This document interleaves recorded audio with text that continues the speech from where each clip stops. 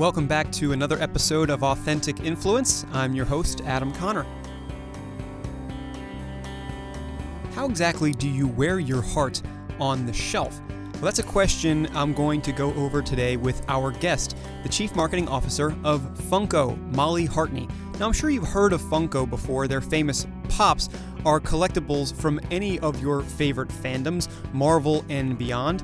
And on the show today, we talk about how that business has grown to be such an obsession and how Funko uses that fanaticism across their business to grow their brand from the ground up.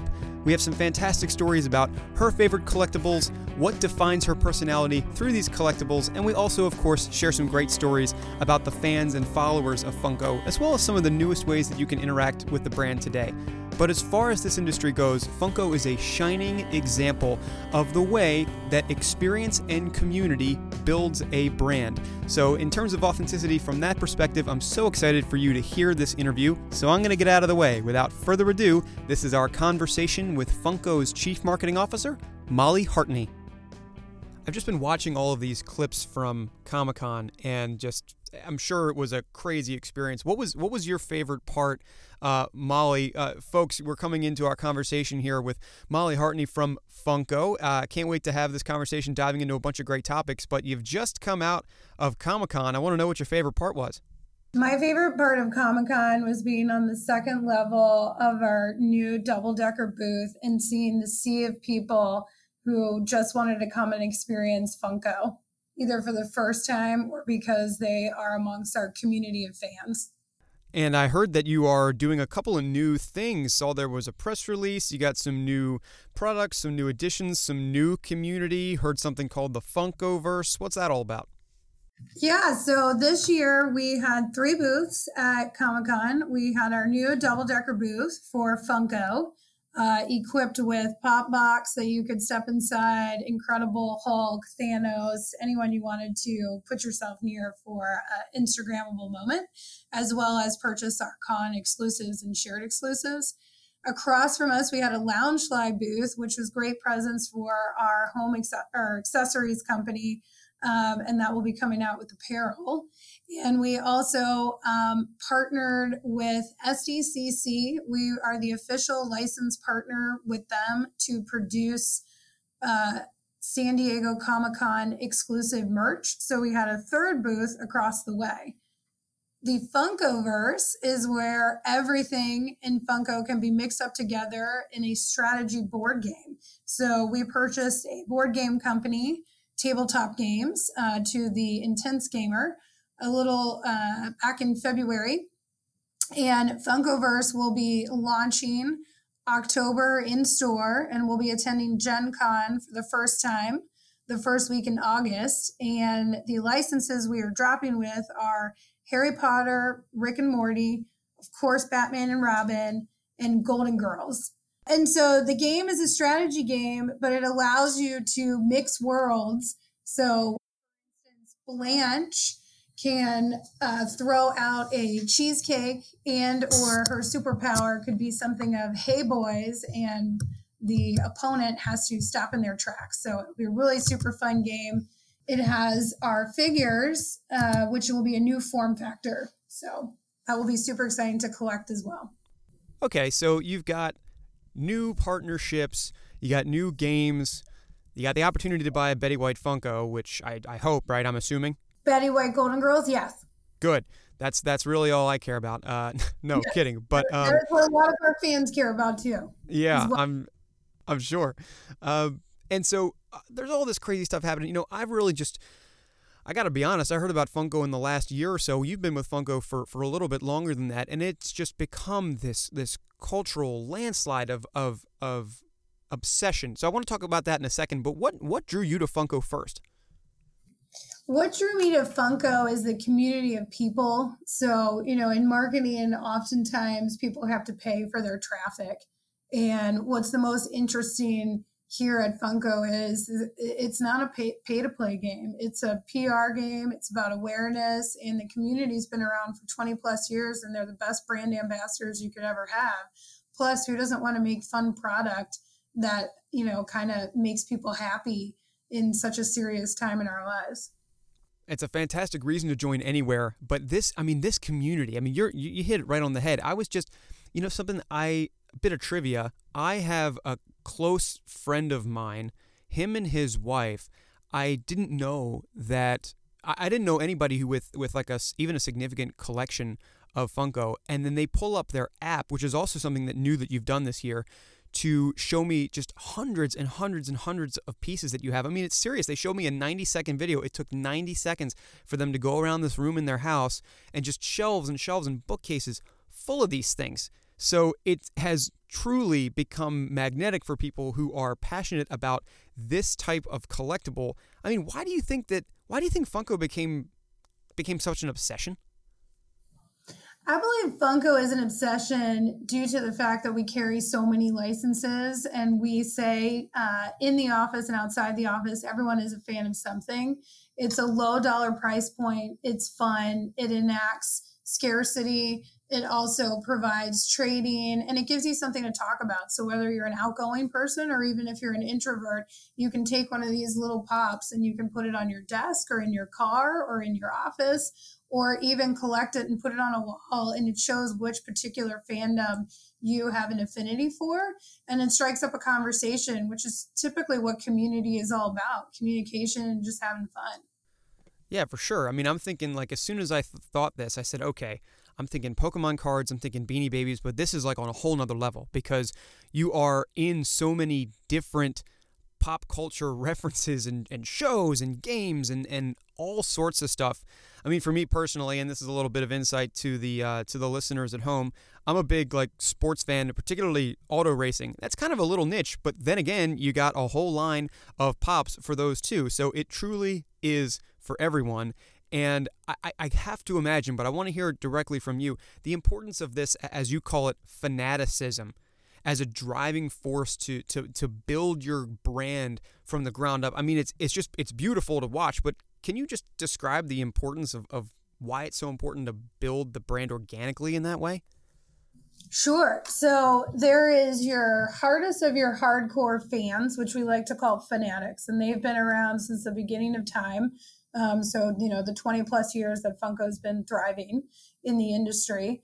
And they will like anything that Funko puts out because they believe in the CEO, they believe in the team that makes the items, they believe in the art. And so you have the fanatics. Then you have what we like to call Funko collectors. And Funko collectors are avid collectors who typically enjoy a particular form factor or enjoy a particular license or enjoy a particular product category, whether that be gaming, movies, television, sports, anime, music, you name it, right? Then you have what we like to call the Funko enthusiast, who is just starting to learn about Funko through some sort of media, whether it be an article or social media or a certain campaign. So take Women of Power. And they're starting to understand who Funko is and what Funko is about, and they want to be a part of the party. Then you have your pop culture enthusiasts, and these are people that thrive and die by anything pop culture. So whether that's sports or the latest Netflix craze, they are just so ingrained in pop culture and what's going on that they have to be a part of it. And given that Funko is fast fashion of pop culture and the way in which we put things on the shelves and participate in every sort of I would say license known to man, basically, those pop culture enthusiasts are starting to gravitate to Funko. And it's not even about what license is Funko going to do next. It's more about what is Funko going to do next? What are we going to drop that's going to surprise and delight people? So that's kind of your mix of fandoms. And all of them are mixed up together, communicating with each other on our social channels and different forums and different groups, especially at cons and even at our local headquarters here in Everett. And they're all trying to figure out what the other one is collecting and why, and then how they can be a part of it.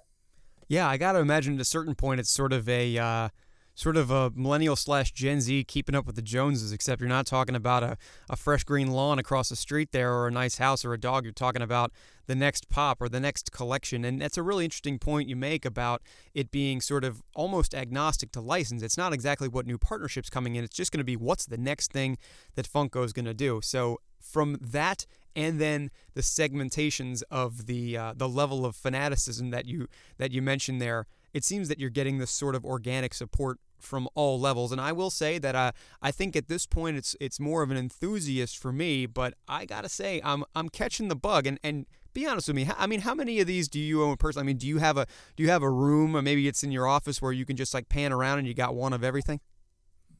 So if I had one of everything, I wouldn't be able to fit in my office. Fair enough.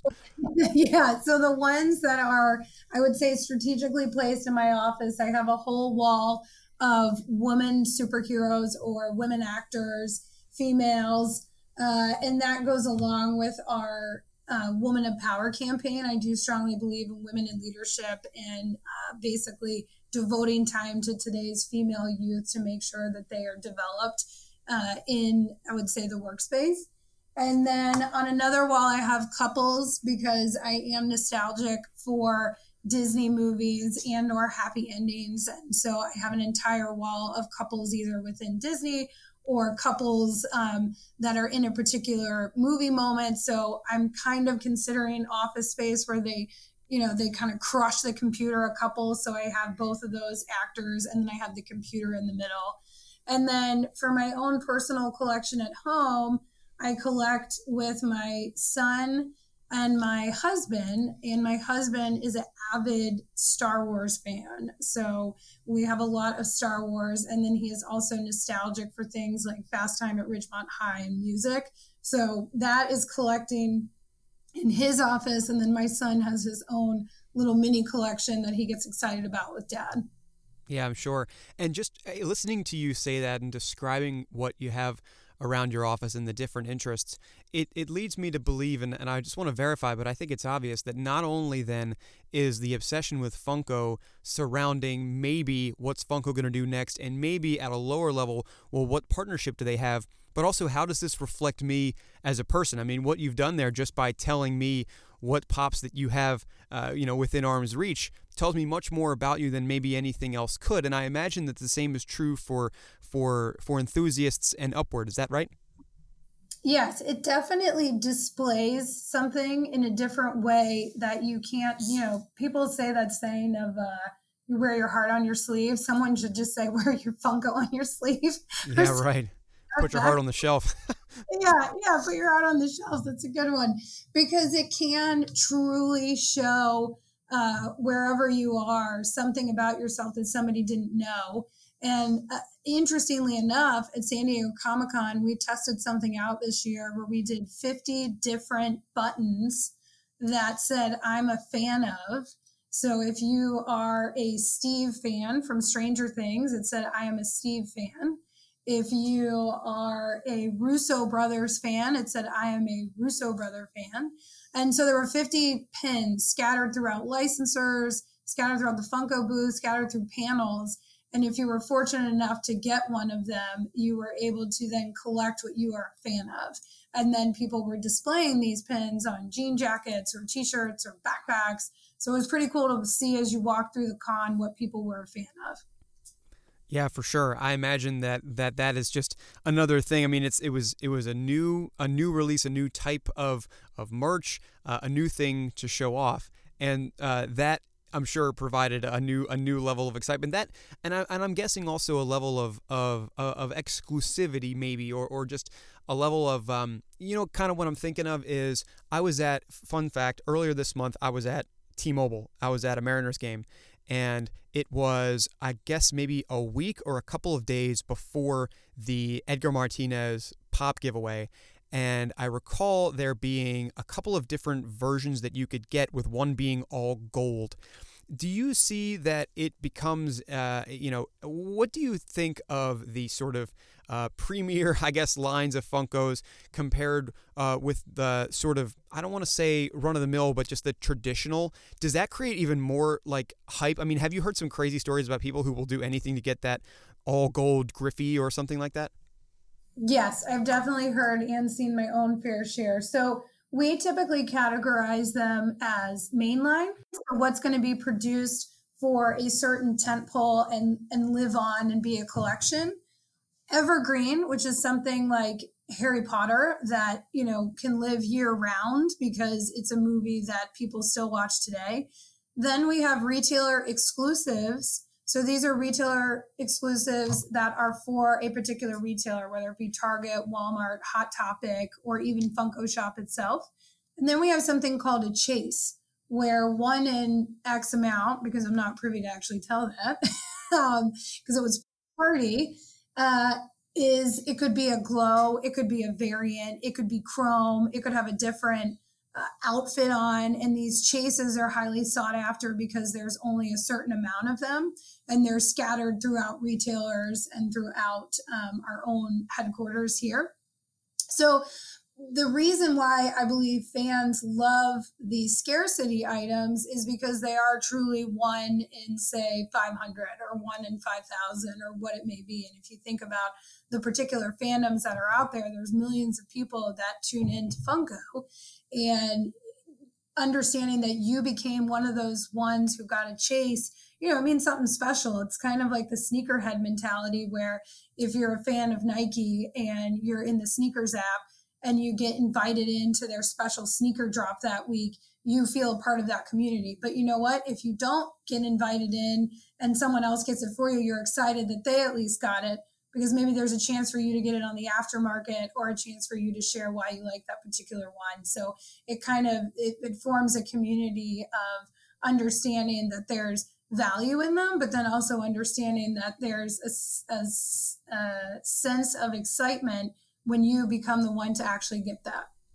Right. I was just going to say that. I was thinking specifically of sneakers. Listeners, you all remember the CMO of Foot Locker, Jed Berger, we had on just a few short weeks ago. We talked about the secondary community and aftermarket of, and how that creates even like secondary and tertiary hype cycles over these things. And yeah, you're right. The sort of surprise and delight of that sort of top of the line, very exclusive thing, I'm sure, just drives reach and buzz beyond what you could have ever imagined. And it's those stories I have my next question about, because I'm sure then that you are, if not personally seeing, the brand is driving and fostering millions of these stories and experiences of fans, of consumers, of the lucky collector who just happens to find one of those chase pops.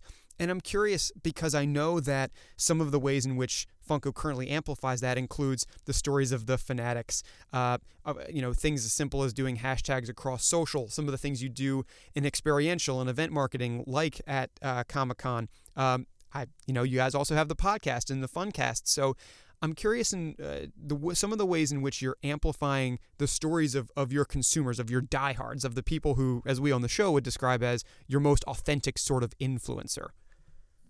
Sure. Our authentic influencer is definitely, we do things like Fan of the Week. We have giveaways that we do. We have a kids corner that people actually old school write into. So I read through the letters every week that come in, and then we pick a kid to highlight and promote. We definitely have our Fun Days event, which is an event for the fans, and we give awards out actually. So I don't think many people know this, but at our Fun Days event, which is held every San Diego Comic-Con, we know who our most loyal fans are and what their particular fandom is. And we celebrate them kind of high school style with, not most likely to succeed, but best collection in Star Wars or things of that nature. And we give them sought after Funko Pops that they have been dreaming of their whole lives. And we also do a lot of experiential marketing through a lot of user-generated content. We have no shortage of user-generated content. This year alone, the Funko SDCC hashtag was higher than the SDCC hashtag across all of our social channels. We're doing an event next week for We Love You 3000, which we're partnering with Marvel. And we do fan events all around the country. So we have a huge presence in LATAM, we have a huge presence in UK, and we generally try and foster those communities with doing certain things there. So you've seen all sorts of things then across all these diverse tactics, and you're between what you have from your diehards. I'm sure the age ranges vary, but you mentioned something with in working with kids and making sure that you attract these younger generations as well. Now I'm curious, do you have any favorite stories that maybe you pull from that of collectors or consumers' experiences? I'm sure you have to have a couple. Yeah, so when I first started here, I was quite confused at why there were all these people in a back alley. You know, being a woman, I hate to say it, but there may have been a little bit of paranoia there of why people were behind our store. Yeah, sure. It doesn't matter. It doesn't matter where you are. Got it. Yeah, and then I realized what was happening is there wasn't an outlet for them to actually trade if they went in and purchased items within our store. So we started fostering events for them to actually trade and talk about in our store. And then that was the catalyst for making sure we got the app off the ground so people understood what was in people's wish lists and collections so they could start to share and learn and how to trade, not in a back alley like it was something bad, but that it was something good and we wanted to highlight it. That's one of the most wholesome back alley stories I've ever heard. It really truly is. It's actually quite hysterical. And to this day, I still think it's funny, but it was very wholesome and it was very innocent. And the other reason is that there was a Starbucks connected back there. So people were drinking coffee. So we started surprising and delighting people with Starbucks cards that went into the store. So Starbucks was thankful for the traffic that was going back and forth.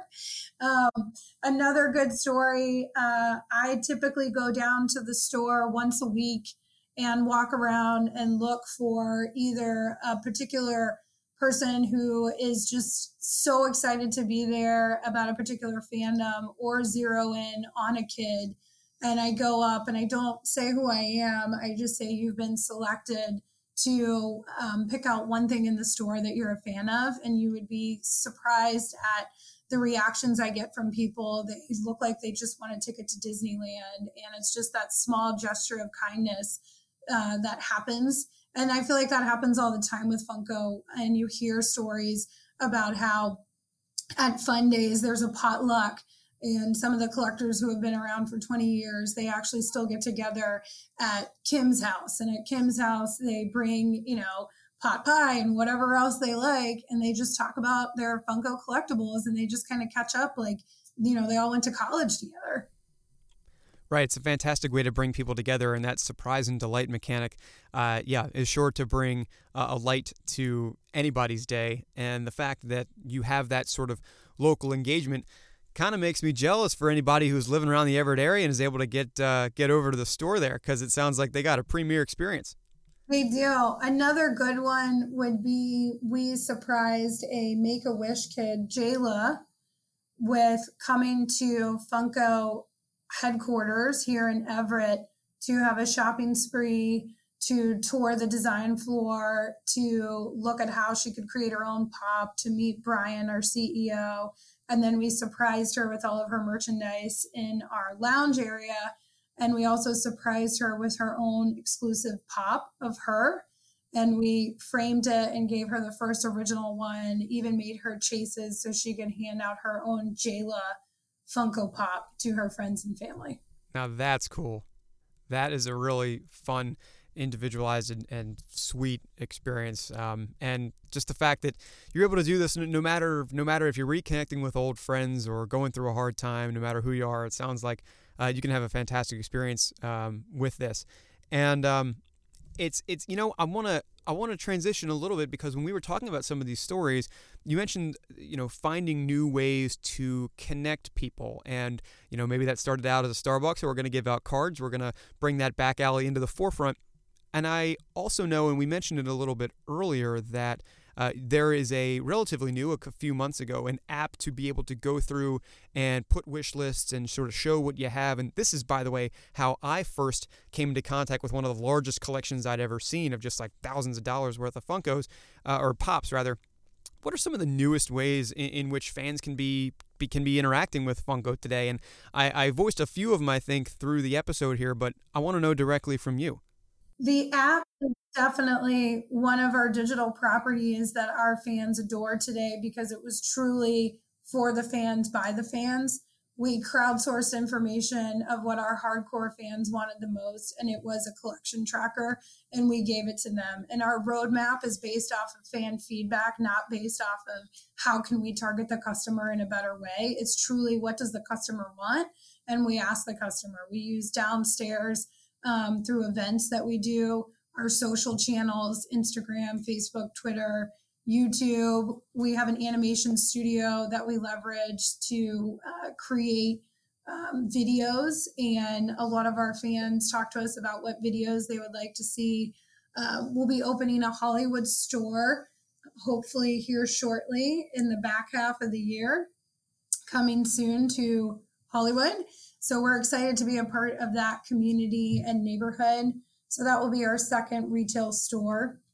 Okay, so yeah, you're expanding both the footprint, of course, things you can be doing digitally to connect, and that's just great. I got to go get myself some of these now because I've been thinking about it for so long, and I went on the website obviously in before this interview, but I had before, and there's just so much that as soon as you get on there, it's almost impossible to say no. So I'm definitely going to go do that. I got two more questions for you. One of them is going to be about about Molly's favorites. All right, but the first one is going to be about advice because this seems to roll so easily off the tongue for you, and I'm sure that is reflected in how much the team is doing for Funko. Obviously, how the performance of Funko is.